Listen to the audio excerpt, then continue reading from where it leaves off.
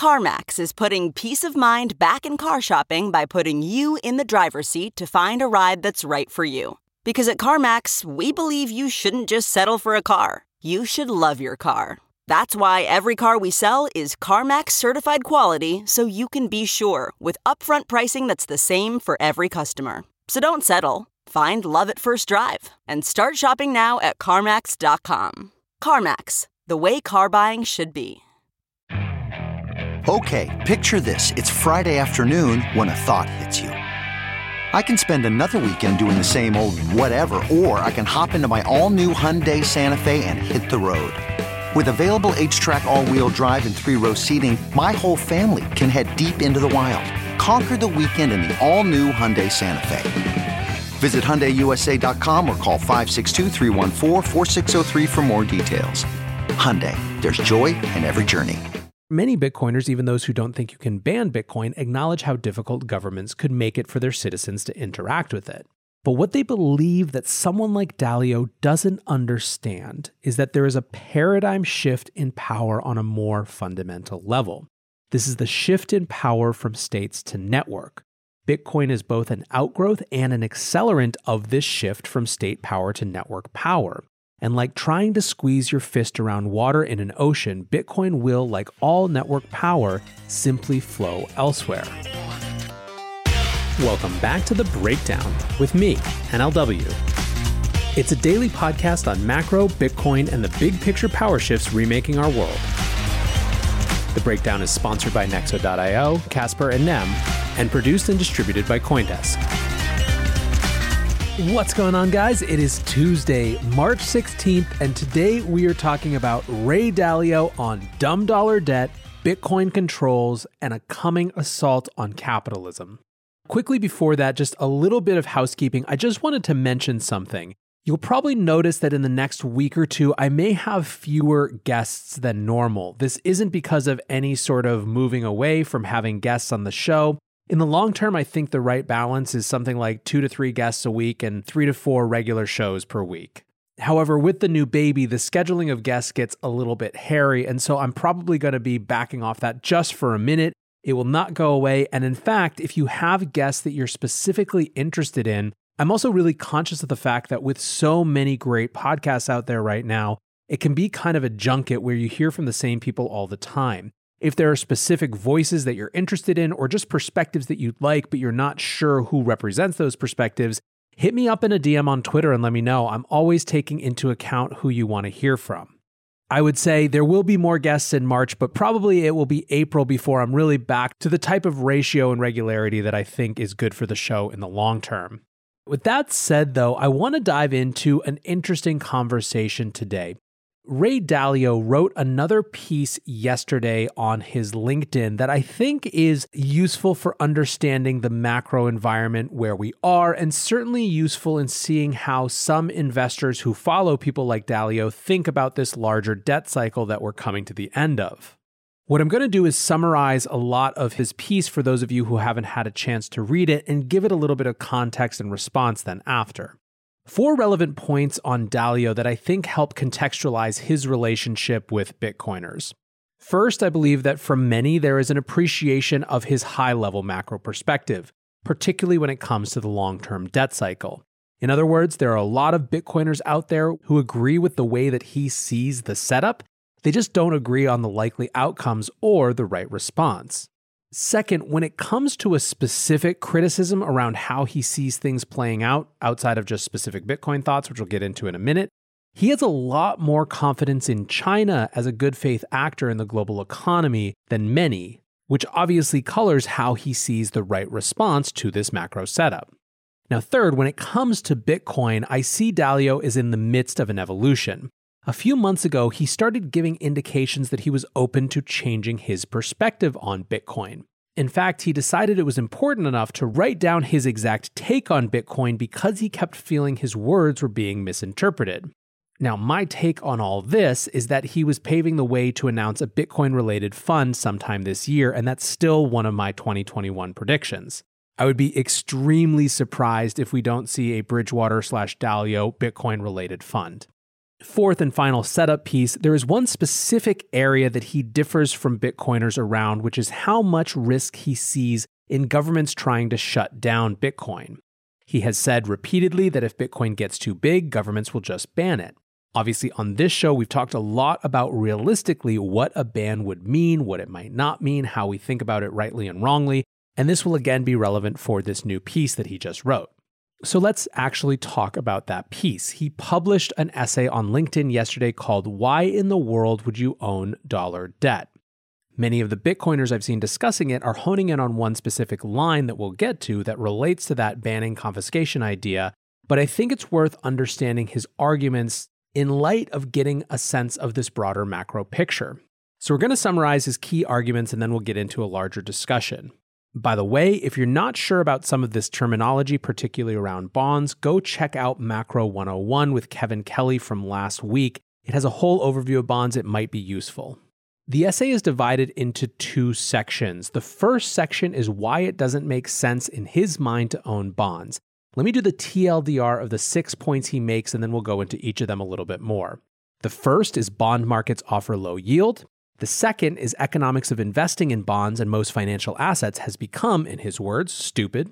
Third, he thinks the world is substantially overweight in bonds at the same time that governments are producing enormous additional amounts of debt. Fourth, if bond prices fall, it would produce big losses that could induce more selling. 5, he has concerns around what happens if holders of these debt assets decide they want to sell, especially en masse. And 6, he points to the history showing that central banks will be forced to devalue cash to address these issues. So let's talk first about bond markets offering low yield. A couple of stats he points to are first, the real yields of reserve currency sovereign bonds are negative and their lowest ever. Real yields on cash, meanwhile, are even worse. They're not as negative as they were in the period between 1930 and 1945 or between 1915 and 1920, but they are negative. This has impact on institutions like pensions, insurance companies, and sovereign wealth funds that have specific financial obligations and increasingly can't use bonds the way they used to. Now to Dalio's second point, the economics of investing in bonds and most financial assets has become stupid. Here, it's simply a look at how economically irrational it is to have to wait decades to get your money back when there's no real return. The payback periods for holding cash in bonds in both nominal and real terms is right now the longest ever and, quote, obviously a ridiculous amount of time. As Dalio says, rather than get paid less than inflation, why not instead buy stuff, any stuff that will equal inflation or better? This, of course, is one of the primary drivers of the idea of Bitcoin as an inflation hedge. And what's more, it gets into the idea from a show a week or two ago where I said that stocks are acting like Bitcoin. And what I meant is that in a world of negative real rates, anything that preserves its value or goes up in value looks better than bonds that just decrease over time. Now, Dalio's third point is also going to be highly familiar to people in the Bitcoin space. And this is the idea that the world is substantially overweight in bonds at the same time that governments are producing enormous amounts of additional debt. U.S. bond holdings currently represent over 1/3 of global bond holdings by central banks, sovereign wealth funds, and international investors. This is because of the U.S. dollar's global reserve status. But there is a cycle here. First, you become a reserve currency. Second, you leverage exorbitant privilege to overborrow. Third, that over-indebtedness threatens your reserve currency status. That's the cycle that Dalio believes is playing out right now, and in so doing, he identifies a shift from US to Chinese bonds. Currently, Chinese bonds represent only 6% of allocations globally, but that is growing quickly. He gives a whole set of reasons why Chinese bonds are looking comparatively good. He identifies that they are relatively underweight compared to other types of bonds, that China is increasingly open to foreign investments, that their favorable balance of payments makes them relatively more attractive. And finally, he points to the increasing internationalization of the RMB. As I mentioned at the top of the show, Dalio's perspective on China is one of the biggest areas of differentiation with a lot of others out there and colors his macro analysis. Looking for the best way to unlock your crypto's liquidity? Nexo.io is exactly what you need. Borrow against your digital assets at just 5.9% APR. Earn passive income with yields of up to 12%. And swap between more than 75 market pairs with the instant Nexo exchange. Try the Nexo wallet app to get the whole 360 degrees of crypto banking. Get started at Nexo.io. Until now, blockchain technology has been a series of compromises. No Layer 1 protocol exists in the market that supports everything enterprises, developers, and consumers need from decentralized applications. Meet Casper. Casper provides the blockchain ecosystem with a solution that makes no compromises around decentralization, security, or performance. Learn more at casper.network. Hey guys, I'm excited to share that this week we have a special product launch sponsor. Symbol, the next-gen public blockchain from NEM, is here. Symbol from NEM is the connector between blockchain and business. It boasts enterprise-grade security and programmability, bringing cutting-edge technical features to projects at the heart of the new economy. Symbol from NEM is built to be interoperable. It supports public and private hybrid models, trustless cross-chain swaps, and easy integration with existing business systems and processes. Join us in building the new economy. Visit symbolplatform.com or nem.io for more information. Now, a few more concerns or questions from Dalio about why you would own bonds right now. His fourth point is if bond prices fall, it would produce big losses which could induce more selling. Basically, he argues here that bond investors have been too comfortable, saying, quote, bonds have been in a 40-year bull market that has rewarded those who were long and penalized those who were short. So the bull market has produced a large number of comfortable longs who haven't gotten seriously stung by a price decline. That is one of the markers of a bubble. Dalio is also concerned around what happens if the holders of these debt assets decide they want to sell. He notes that there is over $75 trillion of U.S. debt of various maturities, which holders assume, in fact, it is the predication of holding these assets that they can sell them to get cash and buy goods and services. Here's a key line from Dalio's piece. The problem is that, at current valuations, there is way too much money in these financial assets for it to be a realistic expectation that any significant percentage of that bond money can be turned into cash in exchange for goods and services. So what then would happen if this money tried to move? Any significant movement could create a run on the bank, what Dalio calls a reverse wave. The only way to accommodate this, he says, is, quote, via printing a lot of money and devaluing it, and restructuring a lot of debt and government finances, usually including large increases in taxes. He points to the period of 1930 to 1945 and 1970 to 80 around this, which brings us to his final point. Quote, history and logic show that central banks, when faced with the supply-demand imbalance situation that would lead interest rates to rise to more than is desirable in light of economic circumstances, will print the money to buy bonds and create yield curve controls to put a cap on bond yields and will devalue cash. So again, here, Dalio points to the example of 1930 to 1945, arguing that for a time, central bankers can control the yield curve to make bonds comparatively less bad-looking than cash. In that Depression and World War II period, the Fed kept bond yields around 2.5% and cash around 1%, which made it profitable to borrow cash and use it to buy bonds. But he argued to do this, they had to outlaw gold and the movement of capital elsewhere. And this is perhaps the key part of this entire essay, that Dalio sees that sort of outlawing on the table again. Quote, such moves would signal the beginning of the very last and most disruptive stage of the long-term debt cycle. It is, in fact, that debt cycle that is the subject of the second half of this essay, which he titled, This Dynamic is Typical of the Late Stage of the Long-Term Debt Cycle. He kicks off this section with a real TLDR, that credit growth is a stimulant which creates buying power that then causes spending on financial assets and the economy to go up, but which simultaneously creates debt obligations that eventually act like a depressant when it comes time to pay them back. And he argues that we are in that debt obligations that act like a depressant section.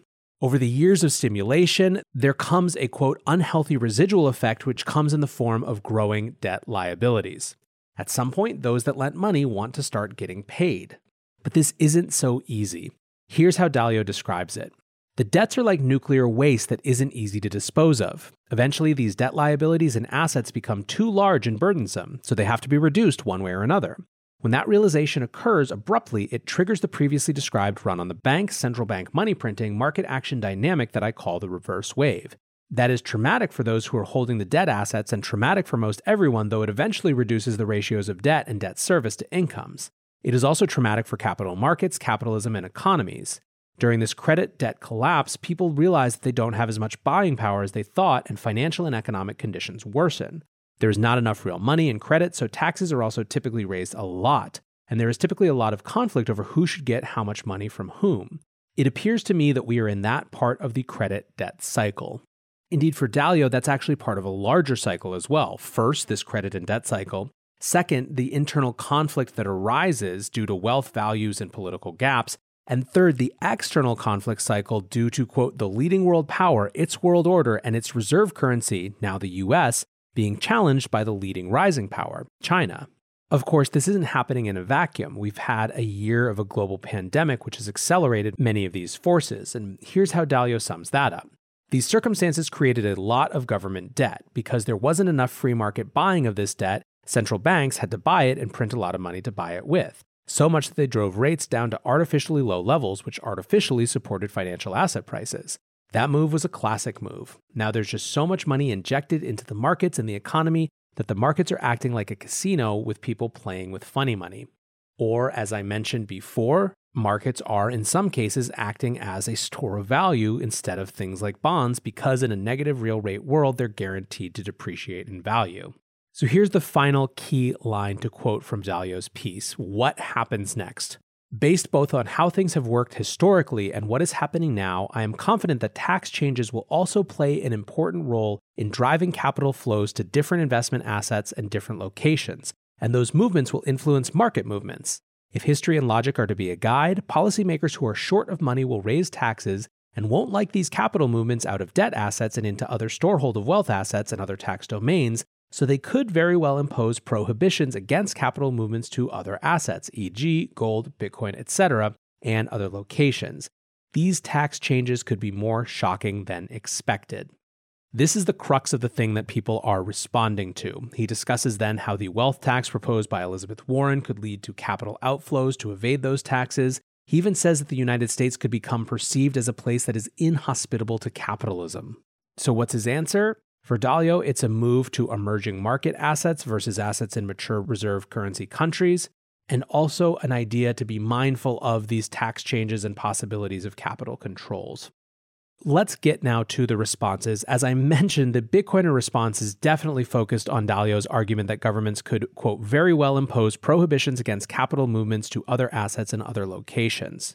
Michael Saylor tweeted, I agree with Ray Dalio that bonds no longer work as a treasury asset. Respectfully, Bitcoin is the obvious solution and much more practical than, quote, a well-diversified portfolio of non-debt and non-dollar assets in Asian emerging markets. Max Kaiser, in typical fashion, put it more bluntly, saying Ray is trying to change Bitcoin. He hasn't learned the primary lesson. You don't change Bitcoin, Bitcoin changes you. My 2 cents comes back to the same thing we've seen over and over again this year in these debates about government bannings. I think in many ways, this argument from Dalio is actually a more nuanced banning take than what he has said before. He has previously stated the more generic, if Bitcoin is a threat, governments will ban it. Instead, this time he is pointing to a specific exemplary period, the 1930s and 1940s. He's saying that part of the playbook implemented then was capital controls that limited people's options to the controllable cash or bonds. This is what gold forfeiture was a part of. Now, on the other side, the Bitcoiner response can sound glib on first pass. Something to the effect of, okay, go ahead and try to ban it, or just simply, you can't ban it. People who have lived in the state paradigm bristle at that idea. They think that Bitcoiners don't have a proper appreciation for the power of the state. Some certainly don't. However, many Bitcoiners, even those who don't think you can ban Bitcoin, acknowledge how difficult governments could make it for their citizens to interact with it. But what they believe that someone like Dalio doesn't understand is that there is a paradigm shift in power on a more fundamental level. This is the shift in power from states to network. Bitcoin is both an outgrowth and an accelerant of this shift from state power to network power.